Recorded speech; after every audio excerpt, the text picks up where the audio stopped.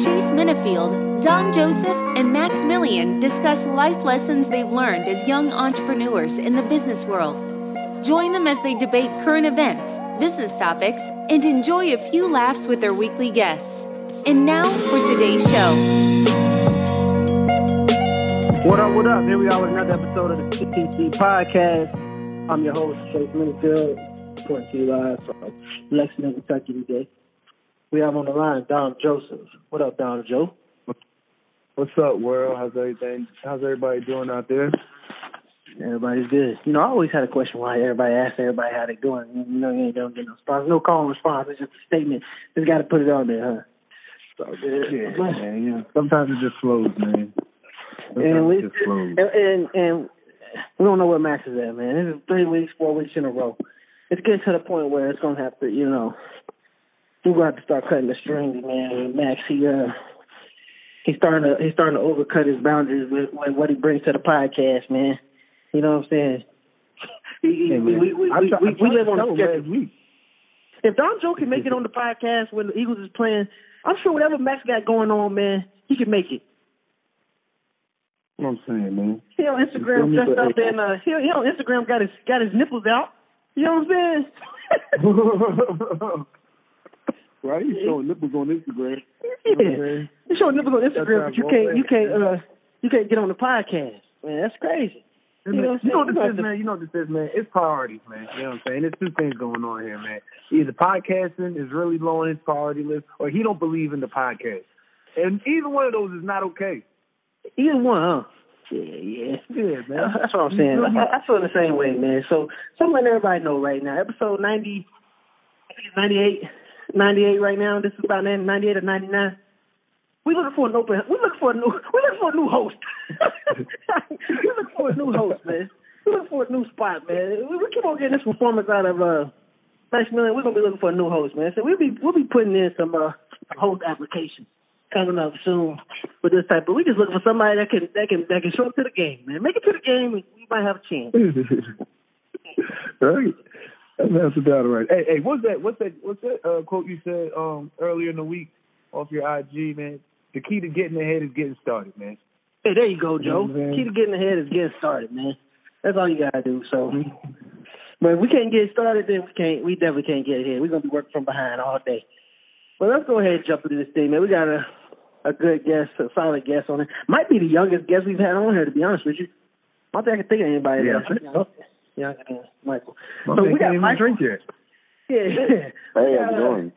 What up, Michael? Man, we got Michael Newton on the podcast, native of Nashville area. That's right. I met Michael at a conference in Charlotte in student housing, and he was giving a presentation on reaching the Gen Z audience.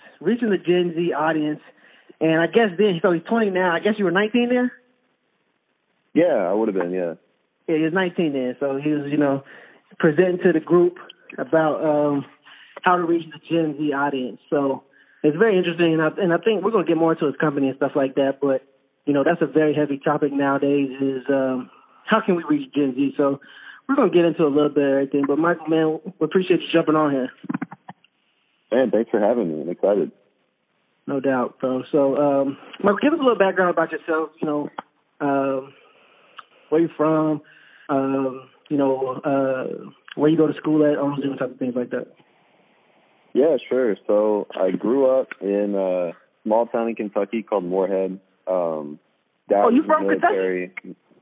That's right, yeah. Oh, okay. Yeah. No, man. I didn't know you were from the K.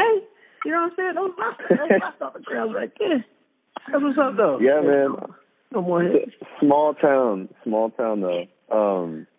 Yeah, like parents were, I guess, just like lower class working people, you know. My dad was in the Army. My mom was just kind of a stay-at-home mom. Then we moved to Nashville 10 years ago or so. Kind of got interested in business. Didn't really have anything going on.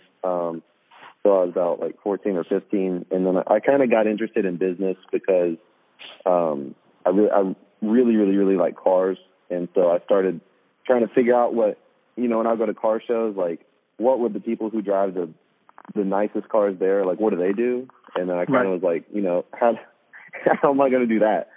So you wasn't trying to ride Camry, huh? No, man. Trying to get the whip game up, man. Yeah. So like I started asking them like what they do, and that was how I kind of figured out like what the word entrepreneur meant, you know, that whole path. So I started my first business when I was I had just turned like 14 or 15. I started detailing cars, and I grew that business the whole time I was in high school, just detailing cars, you know, driving to people's houses, knocking on doors, seeing if I could wash their cars. Had like 4 or 5 people during the summer out there working with me, knocking on doors and stuff. So that was kind of how I got into it. And then, you know, after that, I sold that business and then ended up going to college at UT in Knoxville. And then shortly thereafter is when I started the company that I have now. So that's kind of my brief background. That's pretty dope, actually. You know, usually when, you know, you got young entrepreneurs, you're thinking, you know, shoveling the snow or cutting the grass, selling the lemonade. You know what I'm saying? You detailing cars with a workforce. So that's pretty dope, right there. Yeah. And you actually sold it. How'd you go about selling it? Did you sell it to somebody locally or somebody was interested in it, like somebody that was a client? Yeah. So basically, the whole idea originally was my dad had got his truck detailed by this guy, and it cost a ridiculous amount of money for this guy to come out and wash his truck. And I was like, I was watching him do it, and I was like, man, I could do that, and I could charge way less. So, you know, I don't have bills to pay. I'm living at home. I'm going to high school. You know, everything's paid for pretty much. So, you know, I don't have rent or nothing like that. So I was just kind of like, you know, I could do as good of a job or a better job that he's doing, and I could charge less. So the idea was to sort of find these guys who were charging these, you know, really exorbitant prices, which I guess in hindsight weren't that crazy, but like at the time I just knew I could charge less. So it was kind of a matter of like figuring out who their clients were and then slowly kind of like siphoning their clients off into like my business. Mm-hmm. And so there were a few local businesses that we, like local detailers, that we kind of made a dent into their business just because we were charging less. And so when it came time for me to go to college and graduate, I was just like, well, I could probably just go back to one of these detailers and just offer it back to them. Right. And so I had like a whole book of business, you know, with contacts and clients that had monthly subscriptions and stuff like that, and just sold that whole thing over to another company. That's smart. You know, that's interesting just because, you know, if you could offer a lesser price, you could offer less price and you could do a same service or similar service of quality, then you got a market for sure. So that's one of the things that we try to do when we first started Helping Hands is just cutting prices. Slowly but surely, Dom Joe's raising his prices. You know, so he does it up in Philadelphia. His prices are getting higher and higher. That's what you want to be doing, you know? Everything else is going up. So, no, that's what's up, man. So, what was you studying? When you went to UT, what did you go to study? Or University of Tennessee, for everybody doesn't know. It's not University of Texas, University of Tennessee. Yeah, I started out just studying business, and it honestly just was not. I don't know if it's just the way I'm wired or if I just wasn't passionate about it, but it was just not my forte. So I quickly, I sort of got there, started going to class, and then just absolutely hated it and just was in like a really dark spot. So I kind of looked at, you know, if I'm able to start a company and get something going, get a venture up and off the ground, that would sort of be my ticket out of that situation, if that makes sense. So school was definitely not like my strong suit. Right. But you see, you hear that over and over from entrepreneurs. I mean, once you get a taste of like something that you want to do, I don't really see school as the best option, to be honest with you, especially if you already had experience of building clientele, working with corporate clients to sell your company. I mean, it's kind of hard to go to class to try to figure out, especially class and trying to learn how to do business again. You know what I'm saying? Like, it feels like something you already done did, honestly. So, I mean, I can understand that for sure. Do you feel like school is necessary these days? College degrees? It's kind of a gray area. I think that, like, if someone came to me that was about to graduate and they're like, I have no idea what I want to do, should I go to school or not? I would advise them to go. And like, the only reason I say that is because if I hadn't have gone, I wouldn't have the company I do now. Like, I saw the opportunity while I was at school. I met a bunch of people while I was at school. I didn't stay there, but it was like, you know, when you're in high school, you're in this, like, small little bubble, you know, and you only have access to so many people. But when you go to, like, a completely new city, go to a completely new school, you know, that bubble increases exponentially. So you're open up to a lot of opportunities. It's just a matter, like, of what you do with them. So if you're somebody who's, like, really opportunistic and, you know, you can take advantage of opportunities that are in front of you and be able to, like, recognize them, then, yeah, absolutely. I think it's valuable to go, not for the degree, but just for the, you know, the networking and, like, the amount of people you have access to. So, but I don't know. I think it just depends on the person, honestly. Some people, yeah, sure. Others, probably not, you know. Yeah, it's an interesting conversation that's coming up in that area. I think we actually talked about it, maybe not this episode, not like the last episode, maybe 2 episodes ago. But we were saying about how education, I think, is going towards, like, not just like institutional education, but more like influencer education, if that makes sense. So more people want to learn like Gary Vee than they want to go to like their UT professor or something like that, right? Like if Gary Vee offers an entrepreneur course, you most people nowadays want to go take Gary Vee's entrepreneur course before they want to go to get an MBA. Like I feel like that's the route that it's going down. Is like you can build your own personal brand, or like somebody can build a personal brand. They can make a course and they could basically have more value than your college courses. That's what you feel like is headed to? Yeah, absolutely. I mean, that's a great point. I think it comes down to like, I think, you know, social media has like given us a lot of exposure to like a lot of really successful people that we would have never been able to see or know. And so I think people more are becoming more aware of the fact that like their professors in school are not really qualified or like haven't actually achieved what they're teaching or used what they're teaching. And I think people are like, they're more drawn to like people who have the tangible evidence that they know what they're talking about. Like you're not going to go to a swim school, you know, you're not going to go to swim school to learn from somebody who don't know how to swim, you know? Yeah, that's how I used to feel in football. Like my dad played in the NFL, played the same position I played. So if I was with a DB coach that didn't have no DB experience, I was really kind of checked out. But right, yeah, it makes sense. So let's go ahead and get started, man. So you are you still in school, or did you decide to stop going to school? What's your situation right now, and what's your company? How'd you see the market? All those different types of things like that. Yeah, so I basically set a rule for myself that when I was earning more than my business professor, I would drop out. And so that was sort of like my key rule. I felt like if I wasn't at that point, it wasn't a smart move. So that was just kind of like the rule I set. So I think I dropped out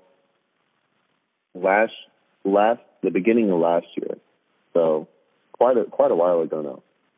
That's a good milestone. You know what I'm saying? Once I make more of the people that's teaching me, I'm gonna go ahead and just quit quickly in class. Yeah, it just made sense, you know. Like I'm not gonna drop out if I make like $10,000 and then you know act like I know what I'm doing because I don't, you know. No, that's what's up. So tell people what's your company? How did you start it, and what was the market that you've seen? Give us some details on that.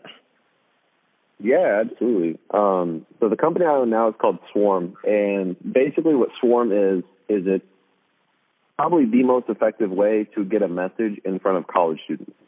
And so we serve mainly student housing, so like off-campus apartments, and help them reach students, you know, with their advertising dollars in a much more effective way than they are currently doing. So kind of the story, like the quick brief rundown of how that came about was, like I said, I was at UT in Knoxville. I was in school, absolutely hating it, and I was just looking for anything to do that was not class. So I went to the library, and I was just kind of sitting there with a whiteboard and just sort of like writing down things that frustrated me.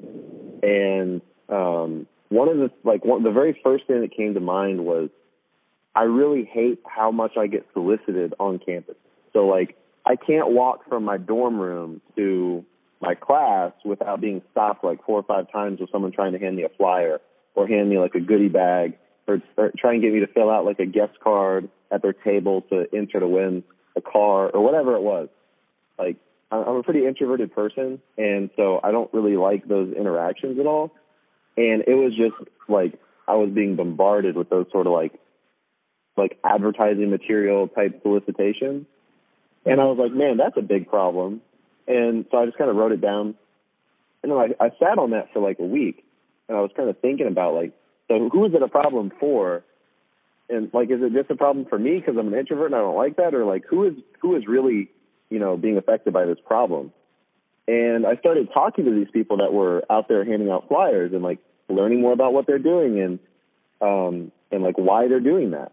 And what I learned was that, the student housing industry and like a lot of these off-campus apartments are spending a ridiculous amount of money on these kind of marketing efforts that are really not effective at all. And, students don't really want to participate in them because they're so obnoxious and like aggressive. So I set out to basically create a better way to do that. Not a better way to hand out flyers, but a better way to get, a brand and a message in front of students at that school without them feeling like they're being intruded upon. So it probably took 15 or 20 ideas and iterations to finally get to figuring out like how to use influencers to execute that, which is what we do now. So like we tried, like one of the early ideas was we hired a bunch of the art students at our school to go do like these like advertisement like murals, like with like chalk on the sidewalk. So they would create like these big art pieces on the sidewalks that would have, our clients' brands in it. The school shut that down so fast. There was another idea where we were basically just like printing out these like promotional stickers and then just like plastering them all over the school. And, the school shut that down too. And then it was just like thing after thing after thing. And then we realized, where are these students spending their time and attention already? And then how do we get there? So the vast majority of a average college student's time is spent on social media. And what are they doing on social media? They're checking out what their friends are posting because that's pretty much everybody they follow. So how do we get there, right? So then we figured out a way to basically get a group of really, really popular college students to join our company and then basically post these promotions that don't really look like ads but just look like normal posts, to subsequently reach like the vast majority of the students at that school. And so that's the idea that we figured out worked. We tested it.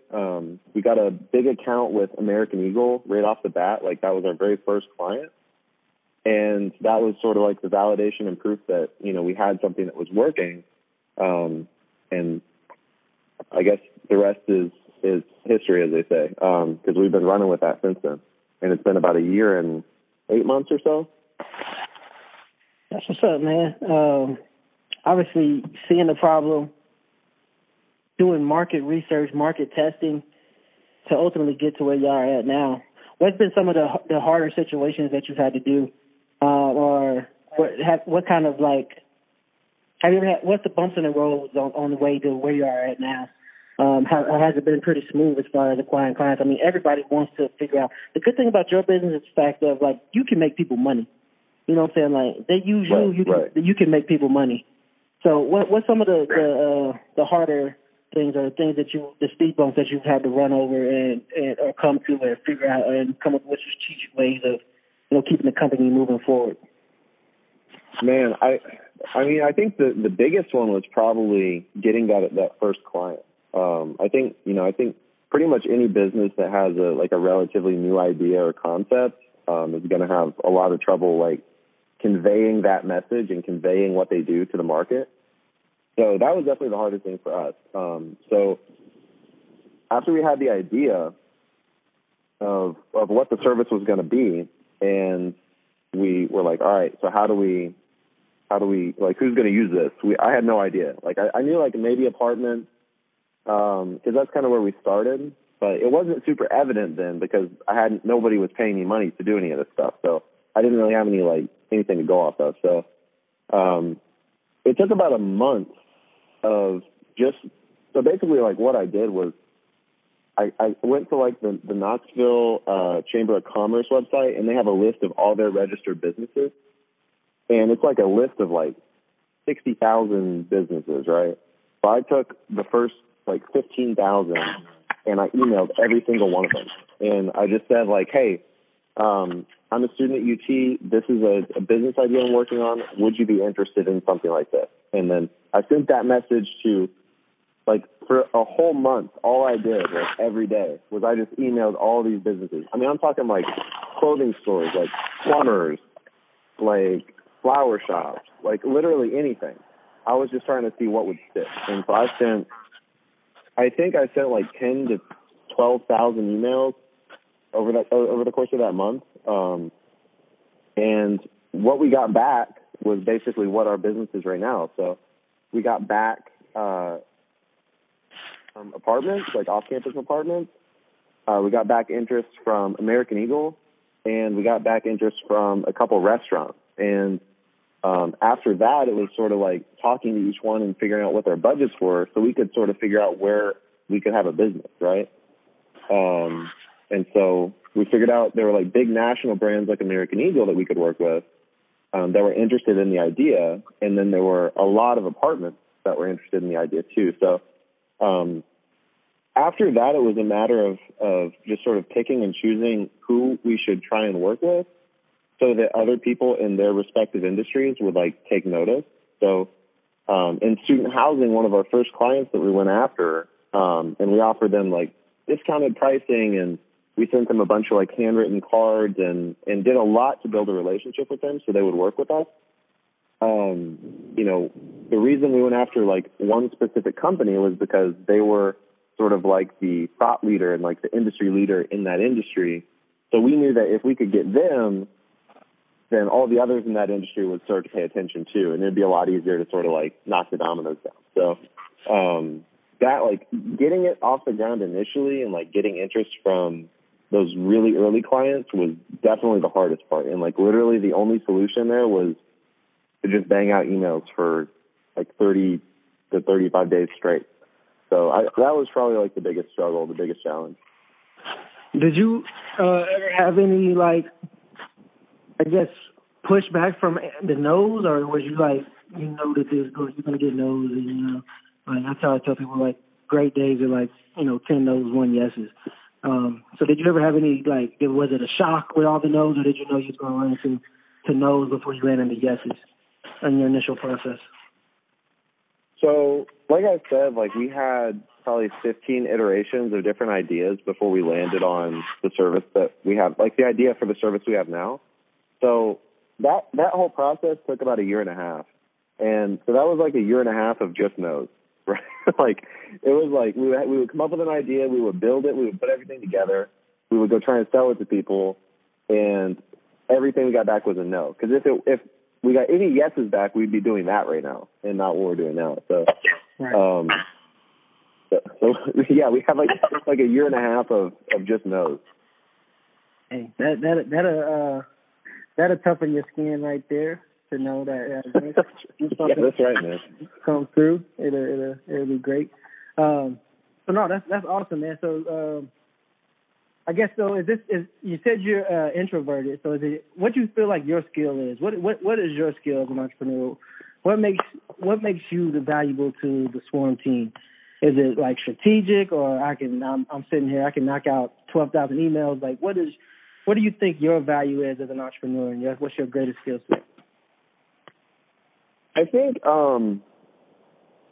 the main thing is that I can see something in my head, and then I can actually bring it into the world. And I think that's the biggest thing. So like I can see how all of the parts of the business play together, and I can see how it looks to other people, sort of like put myself in other people's shoes and be able to like see what the perception is going to be. And I can just sort of point the boat in the right direction and orient, the different members of the team in the right direction to get the thing going where I want it to go. And other than that, I think that's like my main skill set. And then outside of that, I'm just pretty relentless. When I have something I want to do, I just figure out what needs to happen to do it, and then I just go do those things. And I think those two things have attributed a lot to like the forward motion of the company so far. That's what's up, man. It's a great opportunity, great idea. So what do you guys think what's next? What's next for Swarm? I mean, obviously you guys are there right now. How do you keep the momentum going? How do you continue growing forward and making sure that there's no plateau? Yeah, so right now we're actually in a pretty aggressive growth stage. So the sole focus right now is to grow into the student housing industry and become one of the leading marketing companies in that industry. We'd like to be top 3 because there's a couple behemoths in the industry that I don't see us overcoming in the next like 2 to 3 years. But we'd like to be top 3 marketing agencies in the whole industry. And then from there, we're going to look to add on services in like other verticals for revenue. We worked with a lot of like big corporate clients that are outside of that industry, and that was sort of like the original idea for how we'd grow as we'd expand into other industries. But I don't think so. I think that we'll stick to student housing and just continue to like create a better service and deliver more and more value as time goes on, and then just focus on, building that client base. That's what's up, man. Dom, Max, are you on here? Max, are you on here now? I'm here, bro. What's good? Hey, Max, man, we need an explanation. Look. First of all, Max, welcome to the podcast. Our guest, Michael, he's been on the podcast. You rudely interrupted him when he jumped on at 9:20. You know what I'm saying? So, look, I jumped on as quiet as I can. I can't help the beat, bro. Ain't nothing I can do about that. The beat jumped on. Like, what's going on right here, man? So, Max, what's your explanation this week for being late to the podcast? Look, man, I don't have no good excuse. I was working. I actually got one of my biggest jobs tomorrow, and I got a pretty huge pitch tomorrow, both this morning. And I was just preparing, man. I went over there, just double-checking, making sure the truck was ready to go, all hooked up with my guys. And then I was also just preparing for my presentation and lost track of time. Man. So you Instagram page, it looked like you got your nipples out on Instagram. You know what I'm saying? So all this work. That was yesterday. I was partying yesterday. All this work stuff. Look like you playing dress up out here. It's Halloween, bro. I can't dress up for Halloween, you know. Halloween not even knowing bruh. Halloween is in what, a week? 2 weeks? Oh man. We're not even in between my yet. My girlfriend had a Halloween party date. I gotta go, gotta be a good boyfriend, and I didn't have time to prepare all yesterday like I would have. We got back, and I've been preparing for tomorrow, and I just, lost track of time. I didn't want to get caught with my pants down tomorrow. I look up, and I was like, oh, it's 9:13. I'm like, man, this ain't gonna be good. Hey, Max, yeah, we're gonna have to separate. We're gonna have to block off 9 o'clock to 10 o'clock every Sunday. Can we do that? Hey, look, I can promise you it won't happen again, all right? All right, we appreciate that. That's a month in a row now. That's 4 episodes in a row. That's 4 episodes in a row. Look, man, it ain't gonna happen again, all right? It's been busy month. I'm used to prepare for Monday. You gotta start the Monday off strong, but 9 to 10 blocked out. I got you. Ain't gonna be no problem, man. Right, we appreciate I already set my alarm 8:55 every Sunday. Hey, we appreciate that.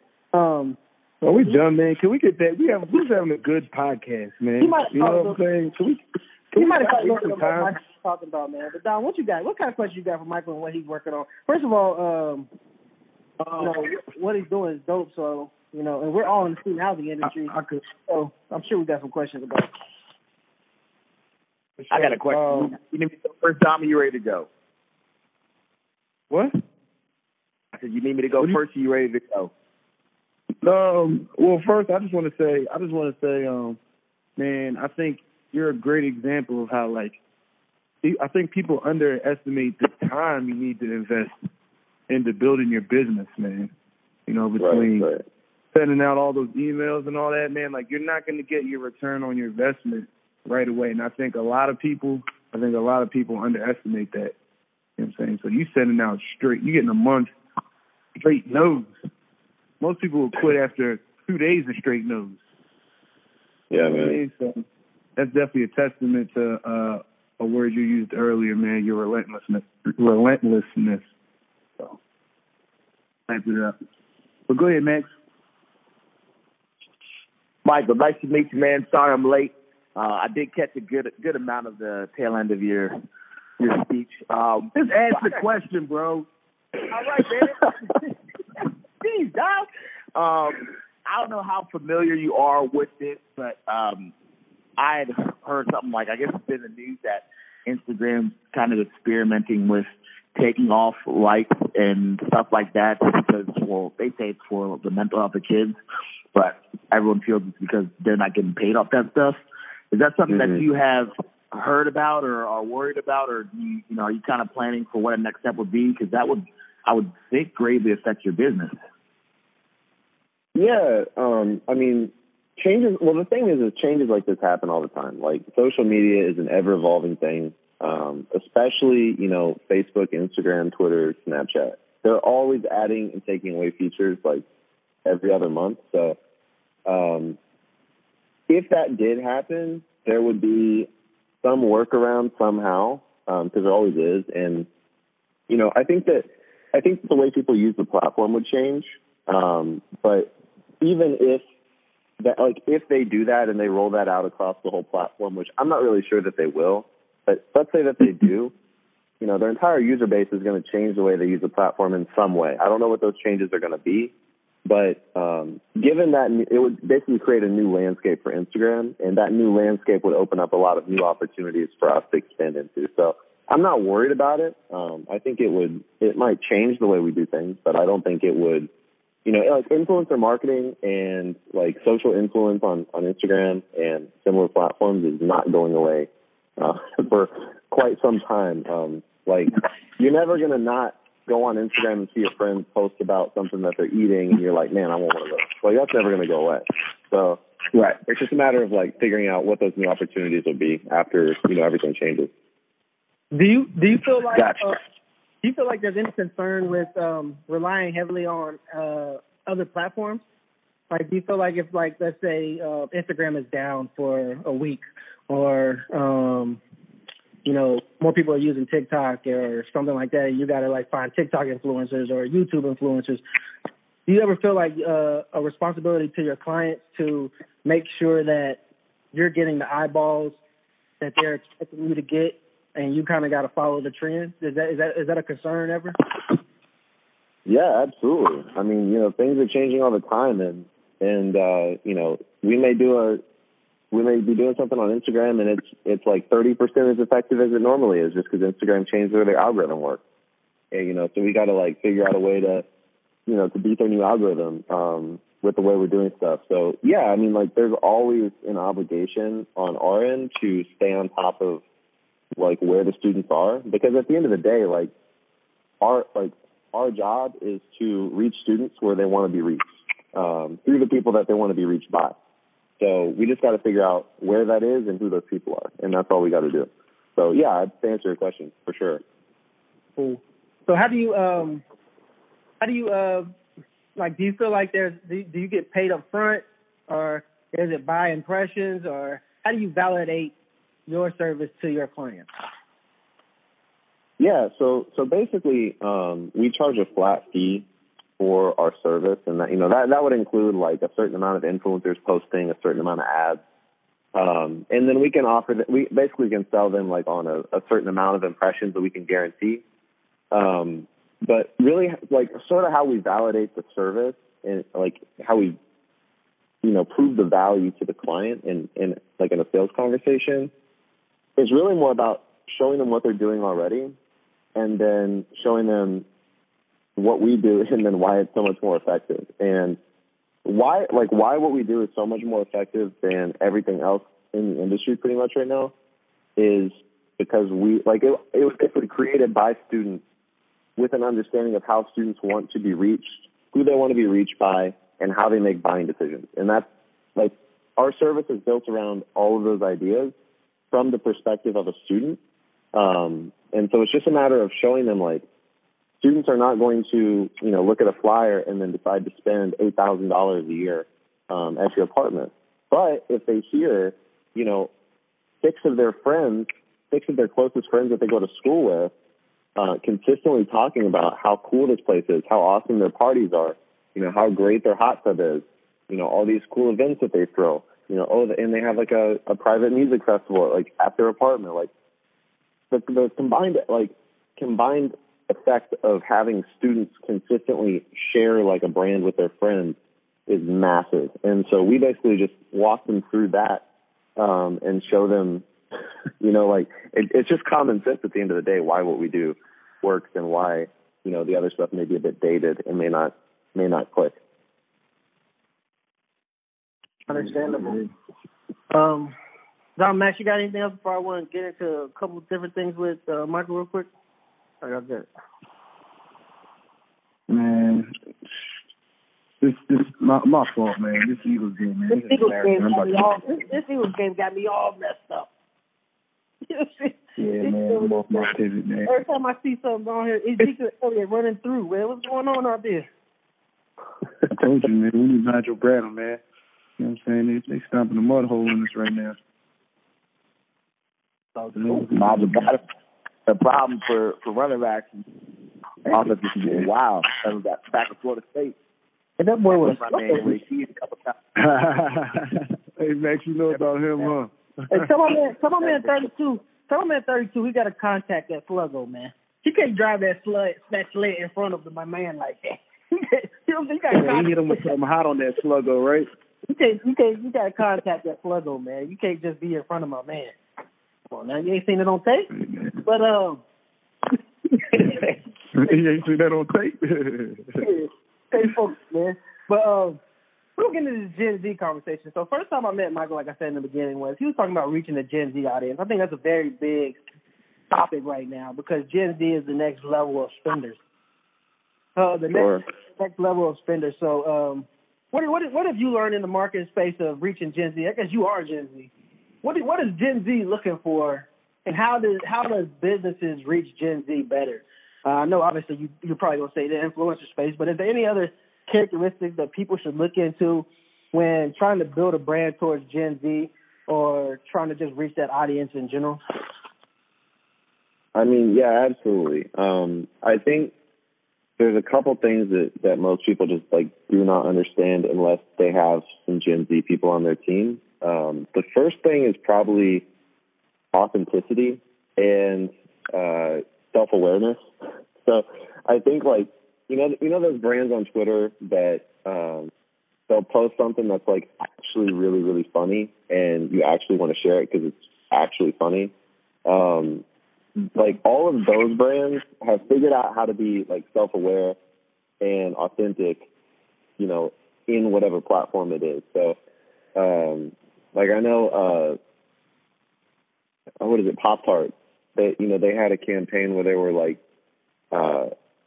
tweeting they were responding to people who had bought these Pop-Tarts that had it's got the picture of the Pop-Tart on the front of the thing, and then when they pull the Pop-Tart out of the package, it looks completely different and just looks terrible. They had a thing where they were just kind of poking fun at that and just being self-aware that their product is not actually what they're advertising it to be. But that self-awareness and that authenticity has created a massive reaction from people. So I think if brands can just figure out a way to be authentic and consistently self-aware of how people are actually seeing them, and they're not trying to have this persona that we're this company and this is the product we offer and it's so great because of this, and this. You can say all those things you want, but unless other people agree with it, it's not true. So you got to figure out what do the people agree with, what do these Gen Z kids agree with about our product, and then let's talk about that. I think that's those are probably the two main things that if brands could figure out how to do that effectively and how to utilize self-awareness and authenticity, I think that they would be exponentially better off in reaching Gen Z. That's what's up. I think it's actually something that I'm trying to build more on as far as like reaching. I think businesses in general struggle with social media, to be honest with you. And for sure, yeah. And I was trying to tell them recently, I was like, you can build a social media or marketing, social media agency, whatever, that can help businesses, big businesses, then you have opportunity. And I feel like a lot of people I know, actually, a lot of people in LA, they're actually doing that. They're just, trying to create successful marketing campaigns on social media for businesses, get paid tens of thousands of dollars for, saying that campaign. I mean, it's a very big gap between, okay, traditionally we do radio ads, TV spots, whatever you want to call it, but now our social media page has 200 followers. We got, you can't be you can't be Ralph's, Kroger's, or something like that, Whole Foods, and got this big national brand, but on social media, your social media presence is like 200. You know what I'm saying? Like that's a big difference right there. So I think it's a very interesting topic, to be honest with you. Max, how are you going about reaching? So Max does a little bit of things, but he's reaching consumers. He's not always selling to businesses. How are you reaching consumers, Max? Man, I've done a lot of, honestly, kind of snail mail, flyers, word of mouth, and I was thinking about doing some Instagram and social media ads. I don't know if you remember, I talked to you about it, Chase, too, what your thoughts were. I haven't quite jumped on board yet, but I don't know. It's kind of different because, half of my customers are just people who are too old to kind of carry stuff themselves, and then my other half is kind of, the kind of frugal young customers who just, want stuff out of their house and, don't have a truck or don't have a car, stuff like that. So definitely the snail mail work with the older crowd, but I've not hit the social media yet. But that's probably going to be my next move. I just haven't found a way that I can quantify it. Maybe if I put like a little section, how'd you hear about us, I guess would be the best way to figure that out. Dom Joe, Mark over at Engineering has been here for 30-something years, right? Do you guys have a social media presence at all? We have a we pretty much don't. We do have a Twitter account. And I mean, it's my fault. I don't keep up with it, man. Just because I know it's important, but I feel like I can't do everything. And maintaining the business on my end is more important. So it's just like a priority thing right now. But I always do. I know we need to get more into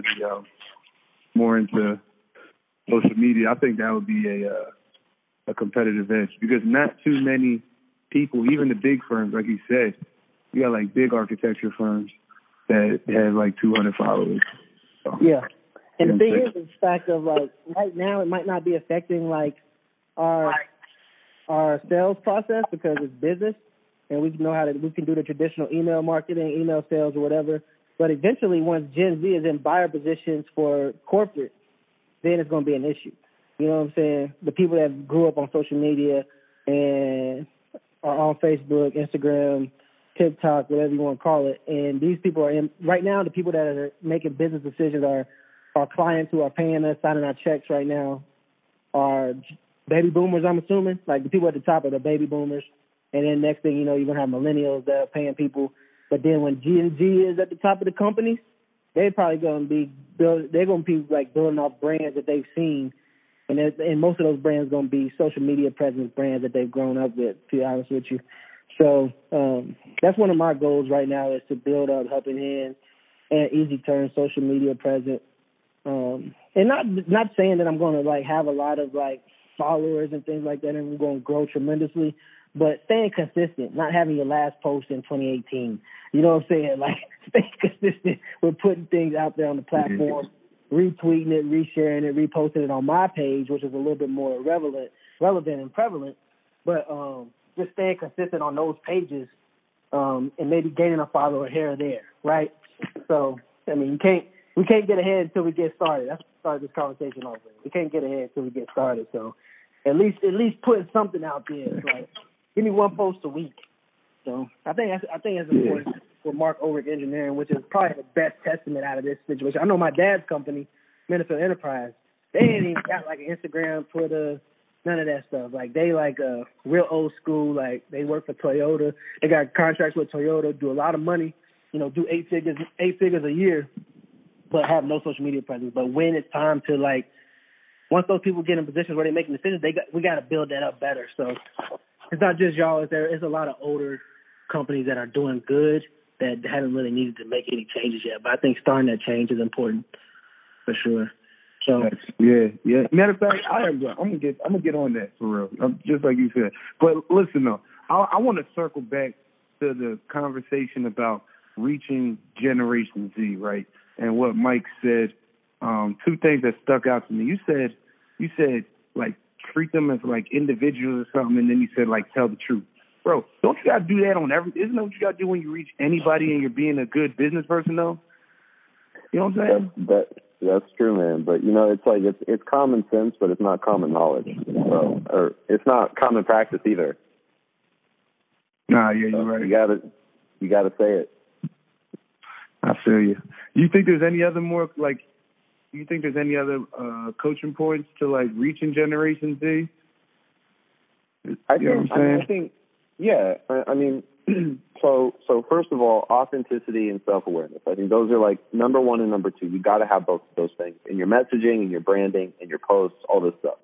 The third thing will probably be, you need to have a compelling brand story. Like the landscape of social media right now for brands is, if you don't have a story, you're completely irrelevant. So you want to have a compelling brand story that people can get behind, people can follow, people actually want to follow. And then after that, it's probably like what Chase was talking about. You got to build up, like actually, like intentionally build up your presence on social media, because one of the really interesting things about Gen Z right now is, millennials and baby boomers, like when they want, like if they hear about somebody, they're going to go Google it. Like they're going to go on a search engine and they're going to look it up.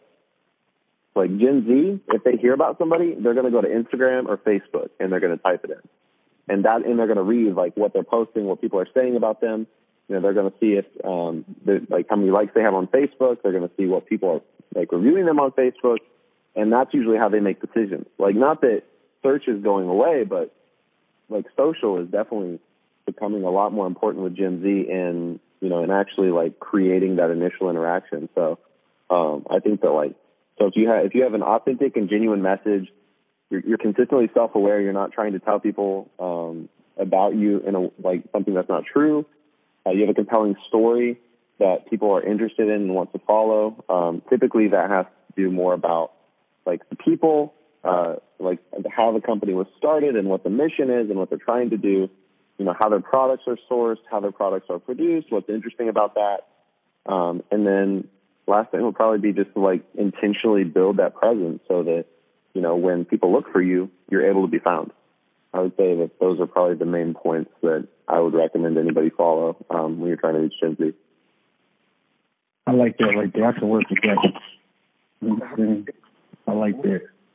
Let's go ahead and get into the business topic of the day real quick. We're going to get a quick little roundtable discussion on dreams, following your dreams, and what that looks like. So, I don't know if, Michael, he said his passions were more like with cars and things of that nature. So being right here with marketing might not be his final situation, but I like to tell people, like, you got to get started in something. You got to do something maybe that you don't want to do to start doing things that you want to do. You know what I'm saying? So I wanted to talk about dreaming, visions, and chasing your dreams. And there's this quote by Richard Branson. He says, "You will live a much better life if you pursue your passions." People who work on the things that they love usually enjoy life more than everyone else does, simply because they are chasing their dreams. And what I get from that situation is the fact of that, I'm like, football is really my passion. It's really what I love to do. But when I look more deep into it, what I like to do is compete. I like competition. I like challenges. I like climbing up the hill. I like to climb up the hill back. Like, I feel like if I build my company up to, like, I don't know, $1 billion company, and I'm just sitting at the top and I don't really got to do nothing, I don't know if I'll really be good with that. Like, I don't really know if that's some place that I want to be at. I like the uphill. I like the uphill every day, like, figuring out a way to get better. That's what I like. Like, with the NFL, like, I like the everyday situation of getting better, trying to reach my dream more than it was than being in the actual dream, to be honest with you. Like, Sunday night football, Monday night football, you would think that as a kid, like, once you get there, I remember sitting there and I'm like, dude, this is Sunday night football. Or this is Monday night football. Like, I'm literally about to play a Monday night football. And I was like, this is what I worked for. This is what I dreamed of since I was 6. I've been watching Monday Night Football since I was like 5, 4, 3, right? And you reach this goal and you're like, well, I put in a lot of work, put in a lot of time, and now we're here. But now what are we searching for now? Like, what's next for me? And obviously you look at, like, Pro Bowls, Hall of Fame, those type of situations, but I feel like that's not the same grind as the grind of getting up to that point. You know what I'm saying? So that's kind of what I found in business as well, is trying to, and that's why I wouldn't say, like, being in student housing industry or being a tech company or trying to entrepreneur is like my passion. I feel like football will always be my passion. That will always be what I love to do. But ultimately, I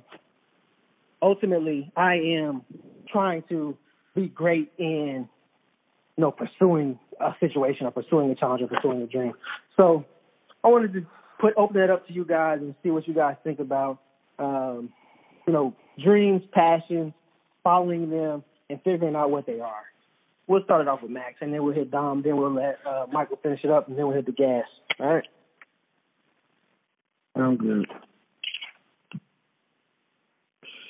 Dreams, passion. I think the first thing that's important is to know what's really, your dream and to make money and what's going to be a hobby. Not everyone's dream can make money, and that's fine, but if you want to end up being able to do your hobby, you got to have a way to be financially free, in my opinion. My passion or dream wasn't always to be in construction. It just kind of happened that way, and my passion's always been just, work for myself and become financially free, and I just figured out a way that I thought I was good at it and started doing it. But, the end goal is to do something in, testing cars for fun or something of that nature. Anyone knows me knows I love old school muscle cars and stuff like that. So that's my end goal. And if, later on in life, not to make money from it, great. But if not, it's more of a hobby.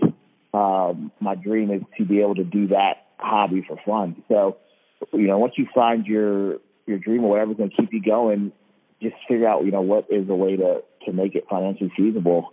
And then, it takes time, it takes a lot of work, and then you can truly do what you want to do when you're financially free. That's really the key, at least in my eyes. There you go.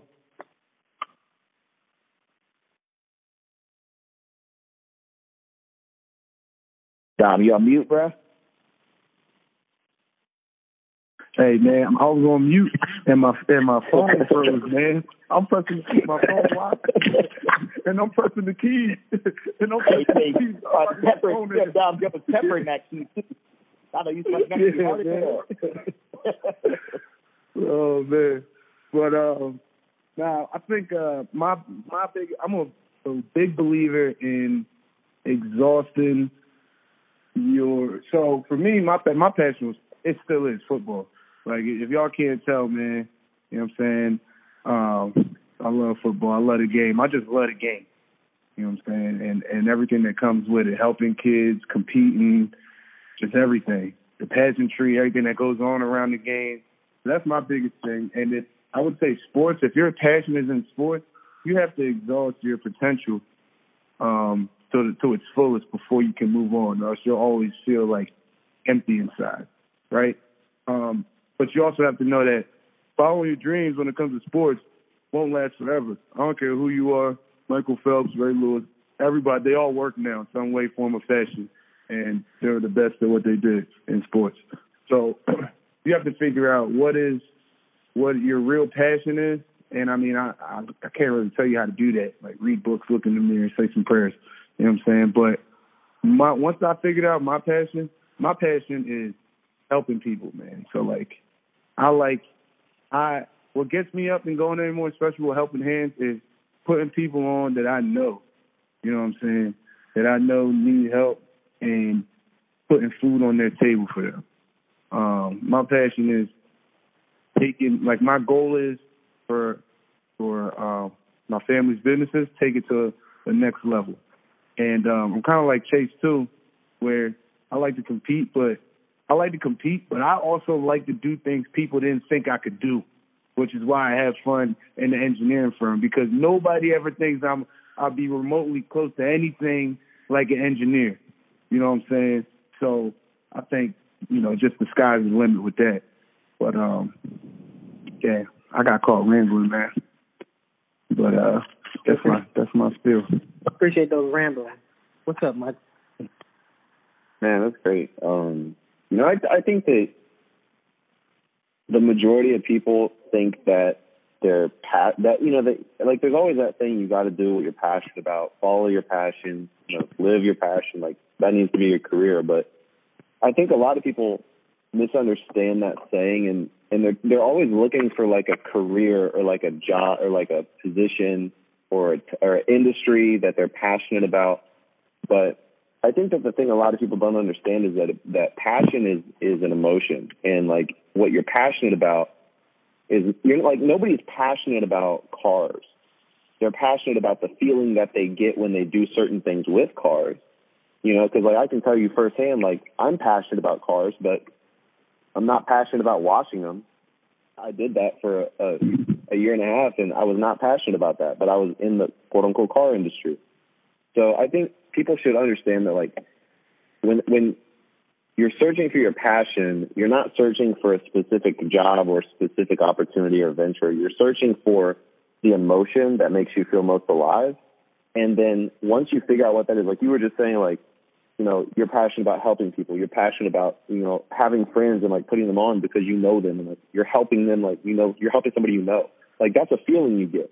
And so you're able to execute that in your business and get that feeling from certain things you're doing in your business, and then that makes you passionate about your work because you're able to get that emotion from it. So I think people should start with figuring out what are those emotions? What are those situations that make them feel alive and make them feel like they have meaning. And then from there, figure out, what have I done in the past that gave me those feelings and emotions that make me so passionate, and then search for a vehicle where they can do those things every day.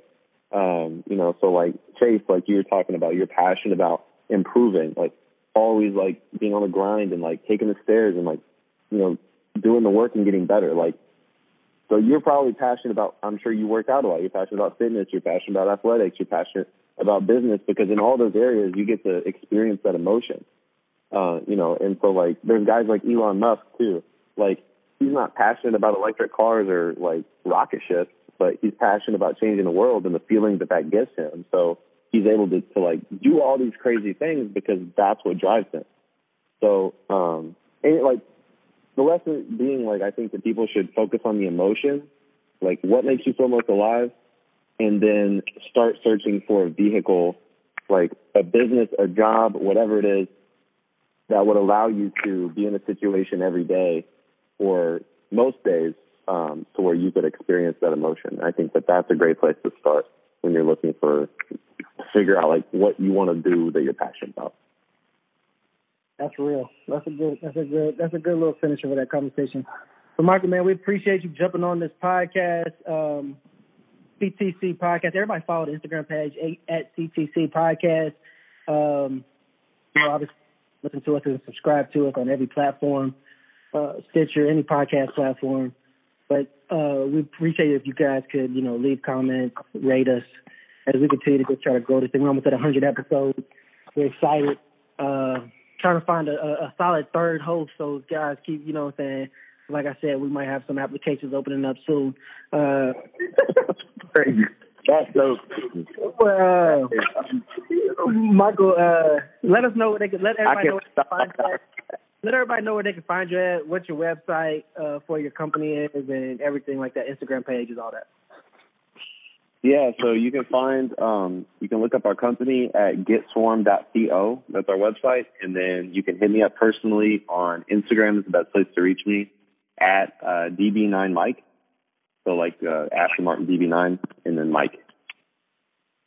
Yeah, we got you. That's awesome. Well, like I said, I appreciate you jumping on here. I'm about to get into this gas of the week. Yeah, thanks for having me. Before I get into this gas of the week, I want to just point something out, man. I posted something on my Twitter page today, and you know, we talked about being authentic. Well, it was some real authentic Chase Mansfield post on my Twitter page. Because, you know what I'm saying? It was you know, most people see me on my Twitter page. I'm just usually supporting UVA. You know, UVA, let's go, good win, 3-1. But when that dog come out on that Twitter page, then, you know, everybody trying to say, you know what I'm saying? They try to back off a little bit. So I put a tweet out there into the world this past week before the Duke game. First of all, I got a brand. I've been branded as the UVA Duke hater. You know what I'm saying? Because I got into a little bit of an issue with the Duke coach back in the day. So you know, so just so they always know that's never gonna change. You know what I'm saying? As long as Cutler's still the head coach, we're going to have beef over there on this street. You know what I'm saying? So I posted on the thing. I said, I want somebody down in Charlottesville peels a sticker off a Duke's helmet this game. So, you know, like, a little bit more violent. I told my mom about it. She was like, yeah, that's a violent post. I'm like, what else is honest? That's just the truth. That's facts. So, you know, it's authentic. Like, that's how I feel. Like, if I was out there, if I was out there, I'd be trying to peel your face off. You know what I'm saying? Sometimes that don't come across. It's more of on the outside of football. People see it as just like, okay, targeting, let's not get penalties, let's win the game. But the way I was raised to play the game was a very violent sport, a very violent game. And we was coming to bend your face mask. We want your face mask to touch your nose. You know what I'm saying? That might be the wrong way to do it nowadays. I don't know. I probably can't play in today's day and age, to be honest with you. And it's sad because literally I played less than 5 years ago. You know what I'm saying? So in this short period of time, the game has changed from bending people's face mask in to making sure that everybody's good and they ain't got no issues. So, but that leads me into my gas of the week this week. And my gas of the week might be a little vulgar for people, but I gotta take it to this level so you understand the mindset that I need you to have. And the gas of the week this week is cut their fucking head off. You know what I'm saying? And I'm being dead serious. I'm being dead serious. Like, don't just make sure they dead. Don't just make sure they kill them. Cut their fucking head off. Leave no doubt that they finished. And I'm talking about that from a business perspective. Like, we're going into Q4 or start of Q4 about to be into 2020. But my motto for 2020 is already going to be, like, I'm telling you guys right now, it's going to be cut their head off. Like, we doing good. Helping Hands doing good. Easy Turn's doing well. We might be in there. We are competing. We are with the big dogs. We are out here. But not good enough. Cut their head off, man. Like, cut their head off. And I got this from the David versus Goliath story. At the end, David threw the rock, killed the giant Goliath. Goliath fell. He was already dead. But to ensure that everybody knew he was dead, he cut his fucking head off. And I got to say the F word. I'm sorry. I just got to because it don't just sound right if I just say cut his head off. No, cut his fucking head off and hold it up like it's over. It's finished. So whatever's in front of you, whatever challenge is in front of you, man, attack it, kill it, but then don't just let it sit there. Cut his head off. That's it. We out. We'll holler at y'all next week.